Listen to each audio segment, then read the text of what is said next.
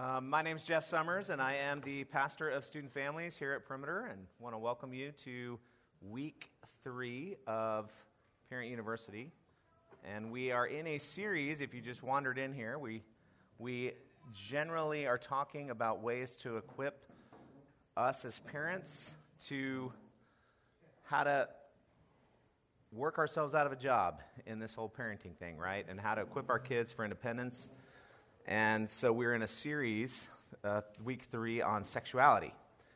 And we have been talking about, really the last couple weeks, if you haven't been here, we've been going through and looking at all of the scriptures, or almost all the scriptures, that have to do with sexuality and talking about it. Primarily, what is God's plan for healthy and holy sexuality? Today we're going to look at today should be really practical in a lot of ways, a lot of great ways. Throwing some things out there that should help us as we're talking to our kids, ways that are very practical to help them try to maintain purity as they, again, move through singleness in their teens and in their 20s. One of the reasons that I like talking about this, and I've told this illustration before, this story, in several parent youths throughout the years, but there was a student at one of the churches Cami and I worked at. I remember I taught a college class, and there was only about 5 or 6 college-age students in there, and I had one of those canned curriculums that kind of went through on sex and dating, and it was literally one of those curriculums that said, like, say this now, and it was so, I didn't really like it. I thought, this isn't really effective, this isn't working, and I remember about 3 weeks in, one of the young ladies in the class said, "Hey, can I meet with you and Cami?" Cami and I taught it together. So can I meet with you and talk after church? And I'm just totally like, sure, no problem. So we meet and we get together, and she said, "Well, I'm sure you can tell that I've been really upset over the last, really quiet with my head down or my lip quivering as you're talking about this subject." And I'm like, I had no idea. I was like, I'm Captain Oblivious. I did not notice that at all, but of course I did the usual, "Oh yeah, wow, yeah, I've been wondering about that." And she proceeded to tell me, what is happening? She proceeded to tell me, that is really bizarre, sorry about that, that when she was in college, basically she had been a virgin all through high school, and went off to her parents, took her to the dorm, dropped her off with all her luggage and everything, and within 2 weeks of being dropped off at school, she lost her virginity to a guy she didn't know drunk at a party, within 2 weeks of being there. And that really broke my heart, to think, wow, how does that happen? That's not an unusual story, I don't think, for American teenagers, even American Christian teenagers. And what it made me think about was the fact that she wasn't equipped. Like, to me, that was on us, or on her parents, right, to say, were you equipped to deal with, and did you have the right tools? Did you know what to do and how to protect yourself, how to move forward and keep your purity intact? And, she had grown up in a very rural environment, like her high school, it was kindergarten through high school in one school, and her mom was the principal, so she knew everybody, and so she didn't really date. Like, I think her parents were like, "Oh, we did our job. She didn't date in high school. She's fine. She's pure. Check the box. We did what we were supposed to do." And she didn't have any equipping, and then went off to college, and that's what happened. And so this is one of the reasons why I feel like this is so important for us to talk about.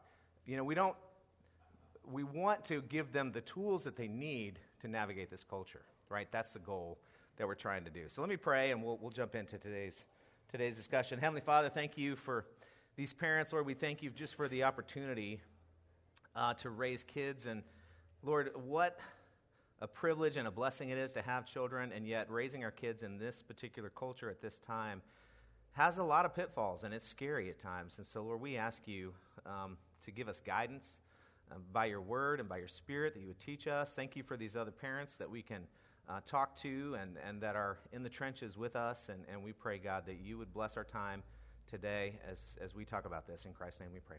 Amen. All right, so when I was growing up, I went to the pool in the summer. I don't know if any of you guys used to do that, like where it was like a everyday kind of thing. Like my parents both worked, and there was a season where we were members of this country club in my little town, and we paid the pool fee to go during the summer. And it was a great pool because they had a low dive and they had a high dive, okay? And I remember that very succinctly. When I would go and I would go out, jump off the low dive was a lot of fun. The low dive, you could do tricks, you could do flips, all kinds of things. But, you're kind of intimidated by the high dive. And I saw this over and over again. You would see the lifeguards get frustrated because at our pool, people would go up the ladder and there would be a line and there'd be 2 or 3 people on the ladder. And then somebody would get to the edge of the board and they would look over the edge of the board and go, nope, I'm not doing this. It's too high. Because when you're up there, it looks a lot higher than it does when you're down on the ground. And it was always embarrassing, people coming down the ladder and all that. And so I want to compare that to this idea. Going off the high dive, we're going to talk about that today, that as an illustration, is think about finally having sex, like going through all the barriers. Going off the high dive is having sex, okay? And there are pressures that are pushing us up the ladder and towards the end of the board to do that. And the low dive is where we should be staying. Like the low dive, if you think of the steps that move up to the low dive, you have like holding hands, maybe hugging or cuddling on the couch, and let's say maybe a kiss goodnight. If we call that the low dive, right? That's the low dive, okay? But there are things and there are pressures that push people up the ladder to go off the high dive. And the thing about this, and this will ring true, once when I was at the pool, once I went off the high dive, the low dive was pretty boring. I didn't really want to use the low dive ever again. In fact, I don't think I ever used it hardly at all, right? It was just the high dive for me. And so what I want you to take a moment now is to, around your tables, let's talk about this question. So this question is, what are the internal and external things that pressure our kids into having sex? What are those things right now? Internally, these could be thoughts or wrong views or ideas that they have about sexuality, or they could be external things like peer pressure, cultural things that are pushing them. So I want you to take a little while and discuss this among yourselves right now. All right. Hopefully you guys have had a good discussion about what these internal and external pressures are. You can make the job easier for me to go through the rest of this. So what are some things, let's just interact a little bit here. What are some things you guys discussed maybe, if anybody want to share some internal or external pressures that are doing that? Anybody have anything you want to share? Yes, no? Bueller? No? Okay. Well, then it's all just what I think. Yeah, go ahead. Okay, yeah. Are you protecting him too much? Definitely, that can be. Yeah, if you protect them too much and then it all hits them all at once, that can be an interesting dynamic, for sure. And I do think that it's better if you're the one that's having those discussions and talking about it, rather than them stumbling upon it some other way. Any other pressures? Yes, Steve. Okay, so for the sake of the recording, I'm just trying to restate what you said. So the special role that fathers have to play, especially with daughters, in making sure they feel loved and secure, and that they're built up in who they are in Christ, right? And that they're fully loved and appreciated. Yeah, that can definitely. We could spend a whole Parent U probably on just that. Yes, go ahead. Okay. Yes, that again, just repeating, so that guys will give love in order to get sex. Girls will give sex in order to get love. So this emotional need that they have, want that connection. Sure, that can be a driving factor. Well, let me hit a few things and just run down here through these different steps that kind of lead up to that high dive. One of these ideas is everybody's doing it, and I'm weird if I'm not doing it. Okay, this idea that in culture, because again, our culture is speaking about sex all the time, right? We've been talking about that the last couple of weeks. So how are we engaged with that? Okay, so if and this can go to what you were saying about are we protecting our kids depending on what they listen to and stuff. One thing first we need to point out is it's not true that everybody's having sex. Like the culture and TV and movies and stuff make it seem like everybody is. There was a report that was out it's from 2016 that said 40% of teenagers have had sex by the age of 18. Okay, and back in 1988 the number was 57%. So it's dropped almost 20% since I was in high school, okay? So we should be encouraged by that in one sense, but there is this idea that, oh, well, everybody's having sex, and really they're not. If you think by the time they're 18, 40% have had sex, then really there's a lot of people not having sex in high school, depending on where you are and the age and stage that you're at. So it's a misnomer, first off. This was a CDC report in 2016. But the cultural messages are definitely there. One that you've probably picked up on if you listen to popular music at all right now, pop culture, one of the trends that you'll hear is, and it's really kind of funny to me, women are sex-starved and all they want is sex. Okay? That is, yeah, I see some of you laughing. You know, if you're married, you're like, this really doesn't work that way. But the culture is not saying that's how it works, right? The culture is saying, it's oh man, women are just, they're ready to go. And here's some, I'm not even going to share the lyrics. What's crazy is I went through and read a lot of lyrics. I don't want you guys thinking about the lyrics right before you go to worship next. So we're not going to go over the lyrics. I can't even share some of the lyrics in here. Like I just really wouldn't, even though we're all grown-ups here. Selena Gomez's song, Can't Keep My Hands to Myself, you know. You've got Work by Fifth Harmony. When I say these, some of you, if you listen to pop music, and some of you can look these up if you want to look at it. Rihanna's song, Rude Boy. I remember hearing one of our students sing that song. She was like, oh, I love that song. And I was like, are you kidding me? Like, that song is about as graphically sexual as any song I've ever seen. It's about 5, 6, 7, 8 years old now, but that was crazy. Even Taylor Swift, which Taylor Swift is more mainstream in a lot of her music. She's not overtly sexual generally, at least I feel like. But her song Dress has a line, you know, I only bought this dress so you can take it off. And then she talks about carve your initials into my bedpost. You know, she's being a little aggressive there. You've got the song I Was Starving Till I Tasted You. You've got Ed Sheeran, The Shape of You, his song Don't. A lot of Ed Sheeran songs are fairly sexual. And then you have songs like that talk about hookup culture or anything goes. And that's one thing I wanted to point out. Like, are any of you familiar if I say the name Halsey? Do you know who Halsey is? Okay, Halsey, very popular right now on the radio. She's, definitely your kids will know who Halsey is if they listen to pop music at all. She's famous as a bisexual, I think is what she would call herself. But one of her main songs that's out now is called Bad at Love, okay? And it's one of the only mainstream songs I've heard where she literally goes through and talks about, hey, this guy and me didn't work out, then this guy and me didn't work out, then this girl and me didn't work out, then this girl and me. Like the verses are talking about her relationships, but 2 of them are with guys and 2 of them are with girls. And then she ends with the chorus, which is, you know I'm bad at love, but you can't blame me for trying. You know I'd be lying saying you were the one that could finally fix me. Looking at my history, I'm bad at love. I think it's interesting that there's even like a cry out in her chorus there that's like, I'm trying this. I'm just shooting in the dark. I'm trying to satisfy this hole that's in my life, and I need someone to fix me.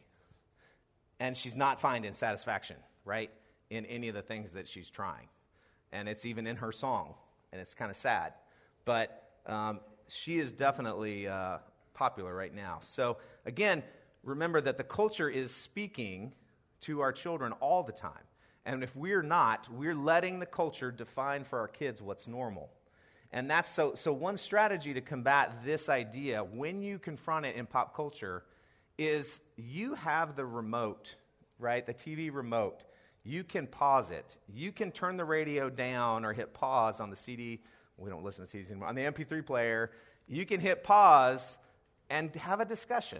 Hey, this song by Halsey, what do you think she's meaning? What do you think she's looking for? Why do you think that's driving her?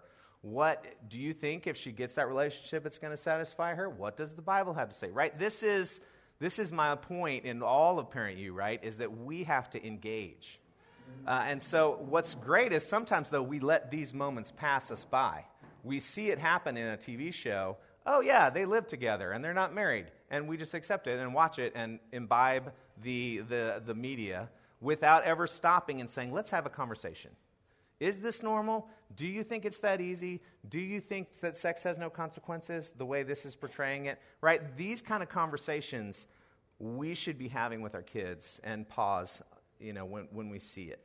The next thing is physical desire, right? Physical desire is something that's driving us. We've been talking about that, and that is a good, the fact that we have physical desires for sexuality is a good thing. It's a natural thing. God created sex. Sex is awesome in its proper context, right? We've been saying that from the beginning. So some things here, and this is going to be really helpful, I hope, as we talk about this, because I've only learned this in the last few years, this illustration anyway. So years ago, I was at a church, and we actually had a guy who had been a pedophile, was getting out of jail and wanted to come back to our church. He had been a member. And he went, so we were trying to figure out what to do as a church, because you can imagine that's going to be kind of interesting. And as we were trying to do that, we went and talked to an expert on pedophilia who met with people who were in prison for sex crimes for 20, 30 years in Florida, and just kind of asked him questions and stuff. And it was amazing. The things that he told us really was great in thinking about how sin works, and sexual sin specifically, but you can apply it to a lot of different things when it comes to sin. So what he said is, it's like they're in your brain, you move forward, and there are stop signs. Like you come to a place where you're like, in my mind, right, I shouldn't do that. If I cross this line, that's not what I should be doing. And then once you cross that line, it's really easy, but then you go to the next stop sign. He was talking about how people get into addictions, especially like pornography and stuff, right? They go into harder and harder pornography. We'll talk about that next week. And you go through these stop signs and until you get into more and more deviant things, okay? And he said what they do with pedophiles in particular is they try to go back and teach them how to rebuild those stop signs when they're going to be released, right? How do you put those things back in place? But when you apply this to this whole idea of physical desire and what happens with us when you're teenagers growing up and they start dating, or maybe you can remember this when you started dating, that it's very helpful to think of it in these terms.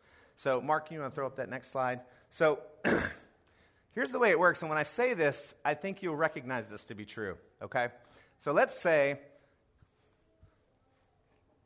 guy and girl start dating. First stop sign they get to, let's call it the low dive, right? It's very, to hold hands with somebody or to have that first kiss is pretty amazing, right? We all remember that, your heart like thumping through your chest like, I'm touching a girl's hand, this is awesome, right? I mean, it's like, it's amazing just to do that or put your arm around a girl for the first time. And you're thinking, wow, I have arrived, So you do that. Well, then, as your relationship progresses, you might move on to something, you go a little farther in your physical relationship. Well, what happens is you might go through one or two stop signs and then break up, right?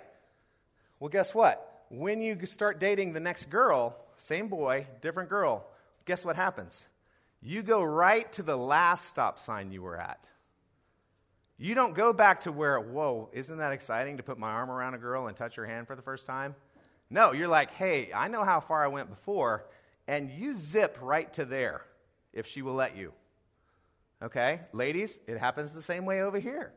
When a woman gives a certain way, oh yeah, I'll let this happen, I'll let this happen. Well, then when she dates the next guy, he is going to take her, they're going to go as far as she went with the last guy. And then when you move over, you're going to go again up. You see how this works? So this whole idea that we will go just as far as we went in that last relationship. And so actually different people that you date are helping you progress through these stop signs, okay, as you move towards sexuality and actually having intercourse, okay? This is a helpful thing to show your child, this idea. And draw it out on a napkin or something when you're sitting with your son or with your daughter and say, hey, guess what? If you're gonna cross these boundaries, it's going to be easier next time, and you're going to go right to that spot the next time, okay? And so we do this, and then there is a sense, though, can you go back to a previous stop sign, all right? That's a question. So once you have gone up here, can you go back to here? It's not easy, but it is possible, just like the professional that I talked to who said, yeah, we teach these people how to build these stop signs. You have to go back and reinforce these stop signs, and you have to add intentionality, you have to add accountability, you have to add communication. Like if your son or daughter has already gone farther than they wish they had, you go back and say, you know what, then next time you date somebody, let's have this conversation. This is where we're going to go. This is what's going to happen. And you talk about it, and you say, if this line is crossed, then, we're breaking up, or whatever. You put accountability in place. You have somebody who's asking you regular questions about your relationship, okay? And this is a helpful way of looking at it as you move through these. So the next step, fear of losing a relationship, okay? That can be a huge one, especially what we were saying for girls, right? If a girl would give sex in order to keep their relationship because she's afraid of losing it. Now there, how might we battle that one? One thing, I love being Presbyterian because I believe in God's providence. Teaching about God's providence, do they even have a concept and understand that? I've had these conversations with a couple in high school that are breaking up and getting ready to go off to college and stuff. And I love, again, being Presbyterian, I can say, you know what? If God wants you to be together, and nothing's going to keep this from happening, you will marry that person if that's God's will. You can let this relationship go, and God will bring it right back around if he's really in control. So, that is one of those ways that, having a good understanding of that. But really, a lot of this, and it was brought up earlier as well, self-worth and how they feel about themselves. We've all met people who have to have a boyfriend or a girlfriend. And, that they break up with somebody and within a month they're dating somebody again because they just can't be alone. There's a deeper issue there, right, that has to do with how they view themselves if they cannot be alone and they constantly have to be dating somebody. So how do we interact with them? Where is their self-worth coming from? Does it come from Christ? Or is it the fact that they are in a relationship that gives them worth? Okay, so kind of diving into that with our kids is one of the ways that we battle that. The next one is curiosity, right? They're curious about sex. That can be a driving factor for sure. And again, that's a normal thing. But because our culture is placing such a high value on sex and talking about it all the time, it's out of balance. I mean, it's kind of like, I really like Diet Coke, okay? So if I like Diet Coke and I see a commercial that says, hey, you need to try Diet Coke with mango or with ginger lime. Like I saw a commercial like that at the Super Bowl. I went and bought a 6-pack because that sounds pretty good. I'm going to give that a try. But if all of culture was saying, this Diet Coke with lime will change your life, it is the best. I mean, your curiosity would go up and up and up because it is so prevalent, right, in culture that you would see that. You would have to try it. Not just one commercial, but and that's the way sexuality is portrayed. Again, in all of the music, all of the television, it's there all the time. And so that is going to raise the bar on curiosity for them, and we just need to be aware of that. The next one, being in the wrong place at the wrong time. honestly, I feel like this is the number one thing. This is the thing that I wish everybody would have told me when I was a teenager. If you don't put yourself in the position where you are alone and no one's around and there's no accountability, and when you don't do that, you're much less likely to have sex before you get married. When a guy's girlfriend calls and says, hey, guess what? My parents are out of town. Why don't you come over and watch a movie? That is a recipe for disaster. Okay? Many people who are Christians, who have no intention of having sex before they get married, who put themselves in that position, will have sex before they get married. Because, again, you're designed to do that. So those stop signs, even if you don't want to go through them, are very easy to go through when you're all alone and there's no one around and the time is right. You know, it can happen, even when you have no intention of it happening. And so not putting yourself in that position is a huge thing. And that's where, like, group dating, saying, hey, I think you should date, but why don't you always go to Starbucks and hang out? You can even date just the two of you. You don't have to date in a group, but be at Starbucks. I haven't seen anyone having sex in Starbucks lately. I really haven't. And so probably that would be a difficult thing, right? That's a bit of a barrier for people in having sex too soon by being together in a public place. Most of the time, right? So just teaching them, okay, and so here's the thing. You have to have a plan not to go too far, okay?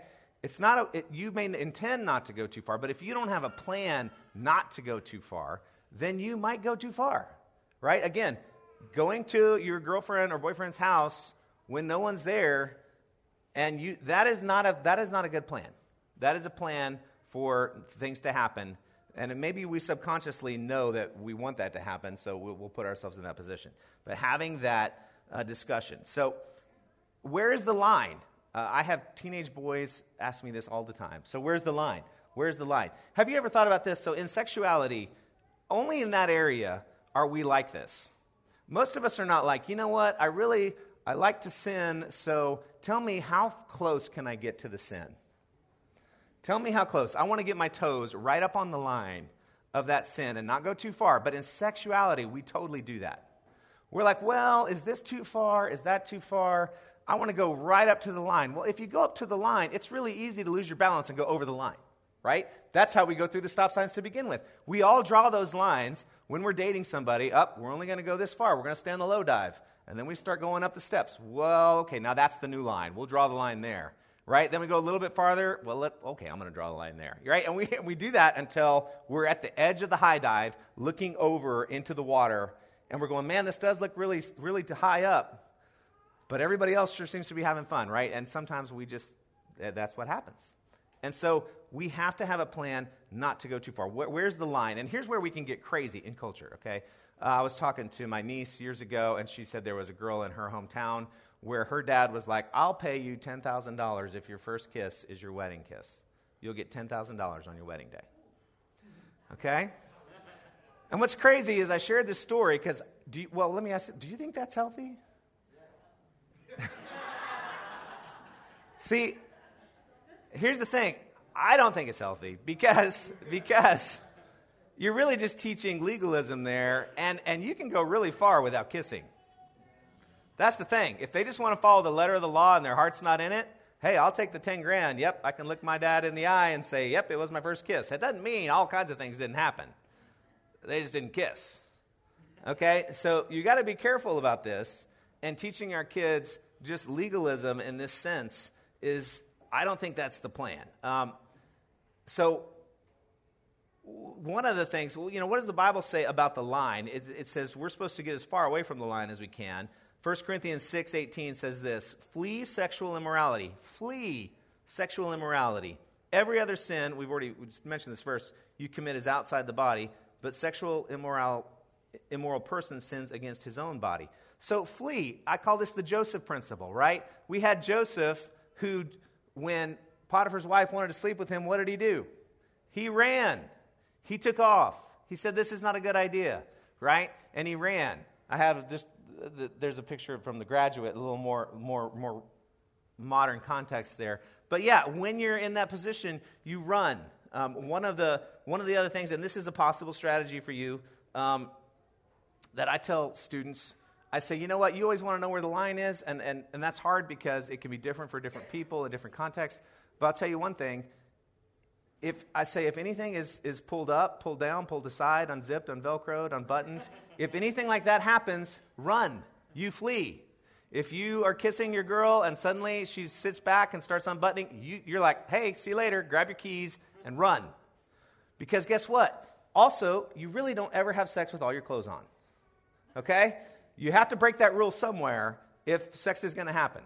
And I'm not saying that you haven't crossed the line before you get to that point, right? You may have crossed some lines before then, but if all your clothes are on, you're probably not going to be that regretful on your wedding day, right? So that is a line. It may not be the line you would draw. I'm just saying it is a line, okay?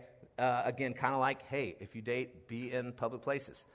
One of the next ones is lack of accountability. Okay, and this one just quickly, because we know what accountability is. Teach them to seek accountability on their own. Teach them. I have a group of guys I call a fight club that I meet with that are high school juniors and seniors, and we meet and we talk about accountability questions, and we ask questions like, hey, how far are you going with your boyfriend or girlfriend? And how are you doing in the area of things that you're viewing and different things like that. But the main reason I meet with them as juniors and seniors is so they'll go off to college and get their own group together and meet with a group of guys and say, hey, can you hold me accountable? I teach them to find their own accountability in these areas. So we want to do that. The next one, the culture says it's normal if you care about somebody. If you care about somebody, it's normal that that we should have sex. Part of this is that we need to be careful about is this whole idea, our culture is in love with love. And the Bible has a lot to say about love, and we could, again, spend a whole parent you on this idea. But really, in the Bible, there's 3 different words for love. Well, there's more than 3, but the 3 that mostly people focus on is agape, which is the way God loves us, and it's an unconditional love. There's phileo, which is like a brotherly type of love, and that's the love most of us think about. It's a reciprocal love, right? I love you as long as you love me is the way we think about that kind of love. And then there's another love called eros, from which we get the word erotic. Eros is erotic love is really lust, okay? And our culture confuses all of these altogether. We pretty much think I fell in love means is more eros than it is the other kinds, okay? And we get into this because the Bible really talks about love being an action, that it's not just a feeling, it's an action and a decision. If it wasn't an action and a decision, we couldn't have this in Matthew. You have heard that it was said, you shall love your neighbor and hate your enemy. But I say to you, love your enemies and pray for those who persecute you. For if you love those who love you, which is phileo kind of love, what reward do you have? Do not even the tax collectors do the same? And what he's saying is, hey, as a believer, as a Christian, you have the ability to love even your enemy because it's a decision and it's a choice. It's an action that you move into. Okay, and so we need to teach our children about what real love looks like and that it's a commitment is involved in love. That it's not something you just fall in and out of. That it's not just some romantic, whimsy that you move into. Okay? Last couple things, and then we're wrapping up here. One is that just pornography and the hookup culture drives us towards sexuality. Our kids, again, are seeing this, and it's around them all the time. They're thinking it's normative. Sexting is one of those things that comes out of that culture, right, that our kids can get caught up in easily. And I talked about this when I talked technology, but, sexting has changed those stop signs that we talked about going through. Sexting has really changed that whole idea and sped it up in a lot of ways. For example, there was a girl that I heard about who had gone on a cruise, and she'd had like her first kiss, and so here she had her first kiss. This was like May, June, and then she was ready to give up her virginity by September. And you think about going through those stop signs. When I was in high school, that took years to go through those stop signs. Your first kiss might have been in 7th grade, and depending on the person and a lot of different factors, obviously. But it wasn't usually like within a month you're ready to have sex after your first kiss. But this girl was, and I was like, what is going on? And really, it came to me that sexting was probably the primary culprit. Because what happens with sexting is they were going through the stop signs mentally and emotionally without even needing to be together. They weren't even dating. They were just constantly in contact. See, this thing, they are constantly in contact with each other all day long, and it can make you go through those stop signs much faster. Does that make sense? Another situation that happened, I knew a guy years ago who was in my fight club who got the wrong number of a girl. They thought they had a mutual friend, and then they ended up becoming friends on Snapchat, and then they found out they didn't even know the same person. One was in another state, like 5 states away. And then they were kind of like, hey, maybe we should start showing each other some pictures and stuff, because they knew they would never see each other in real life. So the tantalizing temptation to do risky stuff online was so much greater because they knew they'd never see each other, right? You can go through barriers with the phone that you wouldn't do in real life. And so again, it makes you go through those stop signs faster and in ways that you probably shouldn't, or that normally you would not do, okay, because of that. So the last one is alcohol and drugs is certainly one of these things. A lot of people lose their virginity when they don't mean to because they're inebriated in some sense or form, right? They may think, that's not going to happen to me, or whatever the girl I started this whole conversation with, right? Lost her virginity drunk at a party. If she hadn't been drunk, she probably wouldn't have lost her virginity in that context. So obviously it lowers our inhibitions, and that can make us much more susceptible to that. So the last thing is thinking about this idea of abstinence and equipping our kids and saying, okay, yeah, how are you going to do this? Again, I was listening to one of those Tim Keller sermons, which we did put on our Facebook page, a link to those. In one of those sermons, he mentioned this idea that, when you're hungry, like if you're out driving in the country and you're starving and there's no stops, there's no good place to eat, you just get hungrier and hungrier, like you are ravenous by the time you find a good restaurant, right? Or if someone is telling you, no, you can't eat, you really get hungry. But if you're dieting or you're fasting and you're saying, you know what, I am choosing because of a higher reason not to eat, then it totally changes the way you look at food. And really, that's how we need to teach our kids to approach this idea of sexuality. If we're just saying, no, you know what, this is something really great and you just can't have it, then it makes it more and more tempting as something that they want. But if they really can say, you know what, I understand God's purpose for this and why he's designed it this way, and I choose to enter into this abstinence, it has a lot more power without as much. It doesn't make it easy. I'm not ever saying this is easy, but the chances of them having the right attitude towards it is much better. We have this passage, and I'm going to close with this, in 1 Thessalonians 4, 3 through 8 says this: "For this is the will of God, your sanctification, that you abstain from sexual immorality, that each of you know how to control his own body in holiness and honor, not in the passion of lust like the Gentiles who do not know God, that no one transgress and wrong his brother in this matter, because the Lord is an avenger in all these things, as we told you beforehand and solemnly warned you. For God has not called us for impurity, but in holiness. Therefore, whoever disregards this disregards not man, but God, who gives his Holy Spirit to you." Right? This is the call that we have to impart to our children when we walk along the road, when we rise up, when we lie down, right? Is, you know what? You were called to be holy. And that's why we want to focus on holy sexuality, healthy sexuality. God created us for this purpose. And this is the idea, right, that we want to impart to our kids. So Cami's going to come up now and share with you for a moment. I think I'm on. Am I on? No? Am I on? Yes. Okay. Hey, guys. I have a cold, so my head's all stuffy.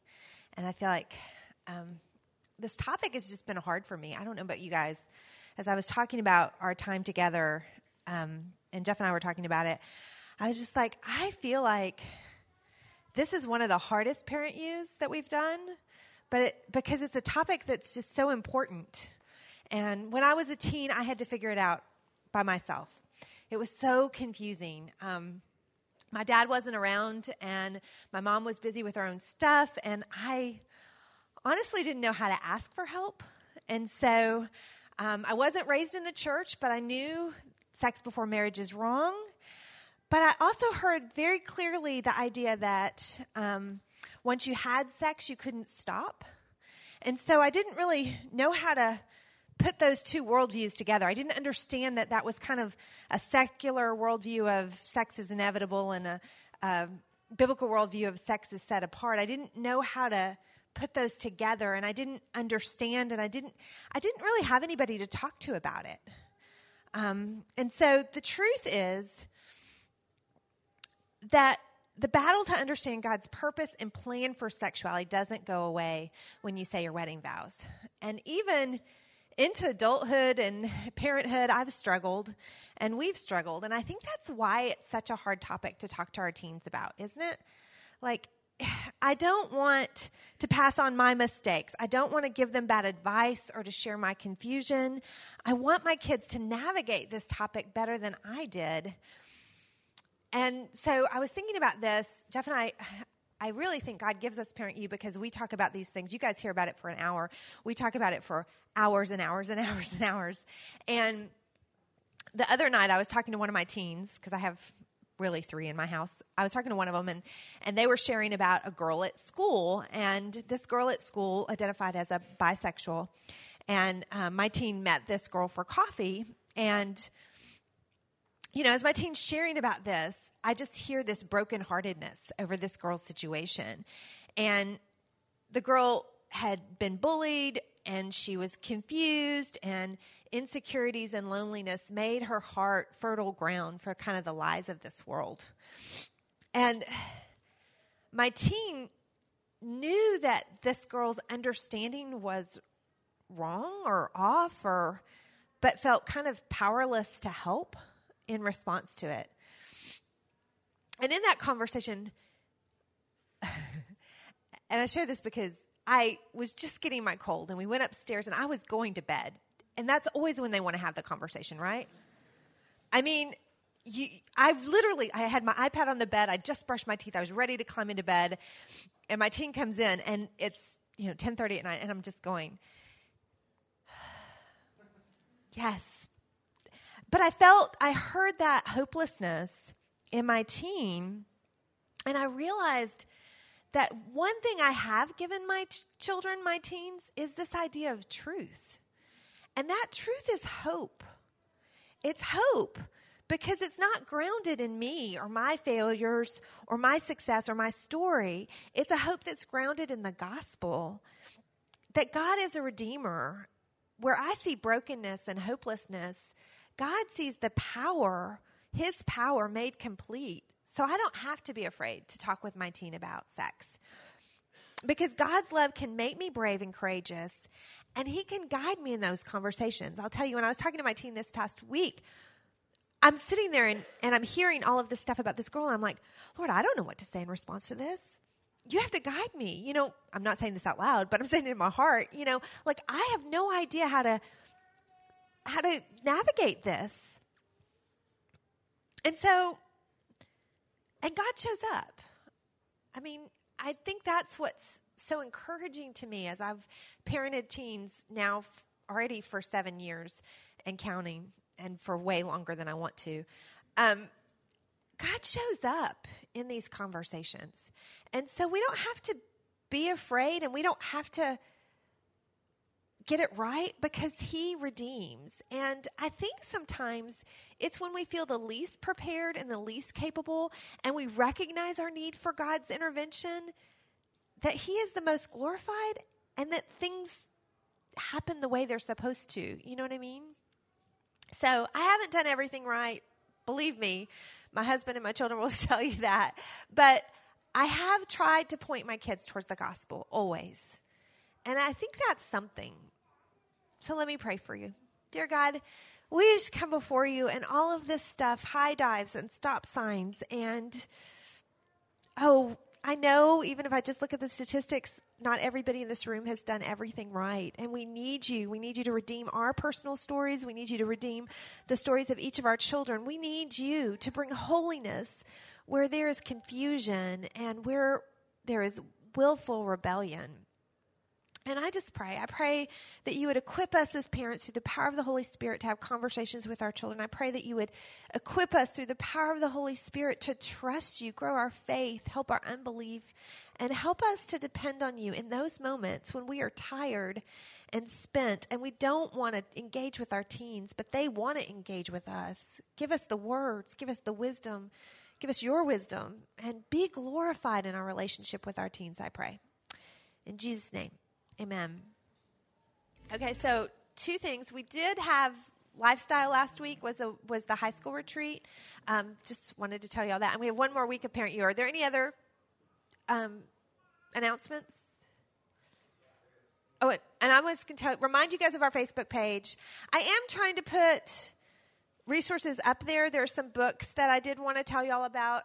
Jeff had mentioned Love Thy Body by Nancy Pearcey. If you are on Facebook, she has a Facebook page that you can like, and it is very, very good.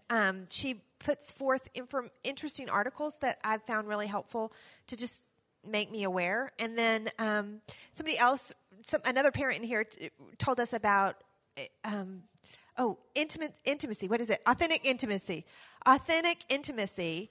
And that's by Linda Dillow, which is great. It's a great website for you to check out. And then there's a book I'm reading right now called Gay Girl, Good God, which is excellent, and I would really recommend it. And then what were the other? There was another couple books.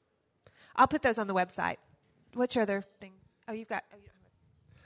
Yeah, I wanted to make you aware of something we're doing. You may hear, if you have high school students, you may hear about this. We're doing a prayer initiative called the 610 that we're going to be doing in April. Now, let me explain what this is. So it's 1 month, one school, one prayer, and the idea is, if you think about all of us in this room, we all have people that don't know Christ that we're praying for, and so kind of all of our prayer power is kind of scattered, right? We all have different relationships and different things. So the idea about the 610 is, what if we, like a laser beam, could focus all that prayer power in one place? So we did this in this fall for Northview High School. So we're going to pray the month of April for Duluth High School. And the idea is 6:10, we pray from 6 in the morning to 10 o'clock at night. Basically, every waking hour, 30-minute slots you can sign up for and pray for that school. And we're really just praying for God to pour out His Spirit on one high school. And we're going to pray for a month and see what God does. God's still doing some things at Northview since we prayed, and several students came to Christ through this initiative, and it was really a powerful, cool thing. And a lot of it is for our students to see God at work, right? They believe a lot of these things about God as they're trying to decide, are they a Christian or not? But one of the ways they doubt is they say, is He real? I want to see His power.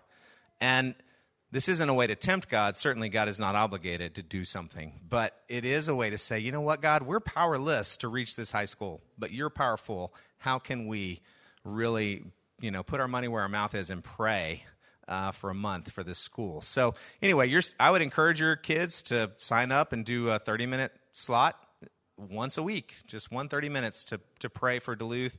And we'll have prayer guides and a website and all kinds of different resources. And you can also sign up and pray. If you want to spend 30 minutes in prayer for Duluth High School, we'll pick a different school in the fall. And so the idea is we're going to work through all the schools in our area and then start over and just keep praying for the schools. But we're trying to focus that prayer power on one school at a time. So anyway, wanted just to make you aware of that in case you see the stuff. So, all right, that's it. Thanks for coming.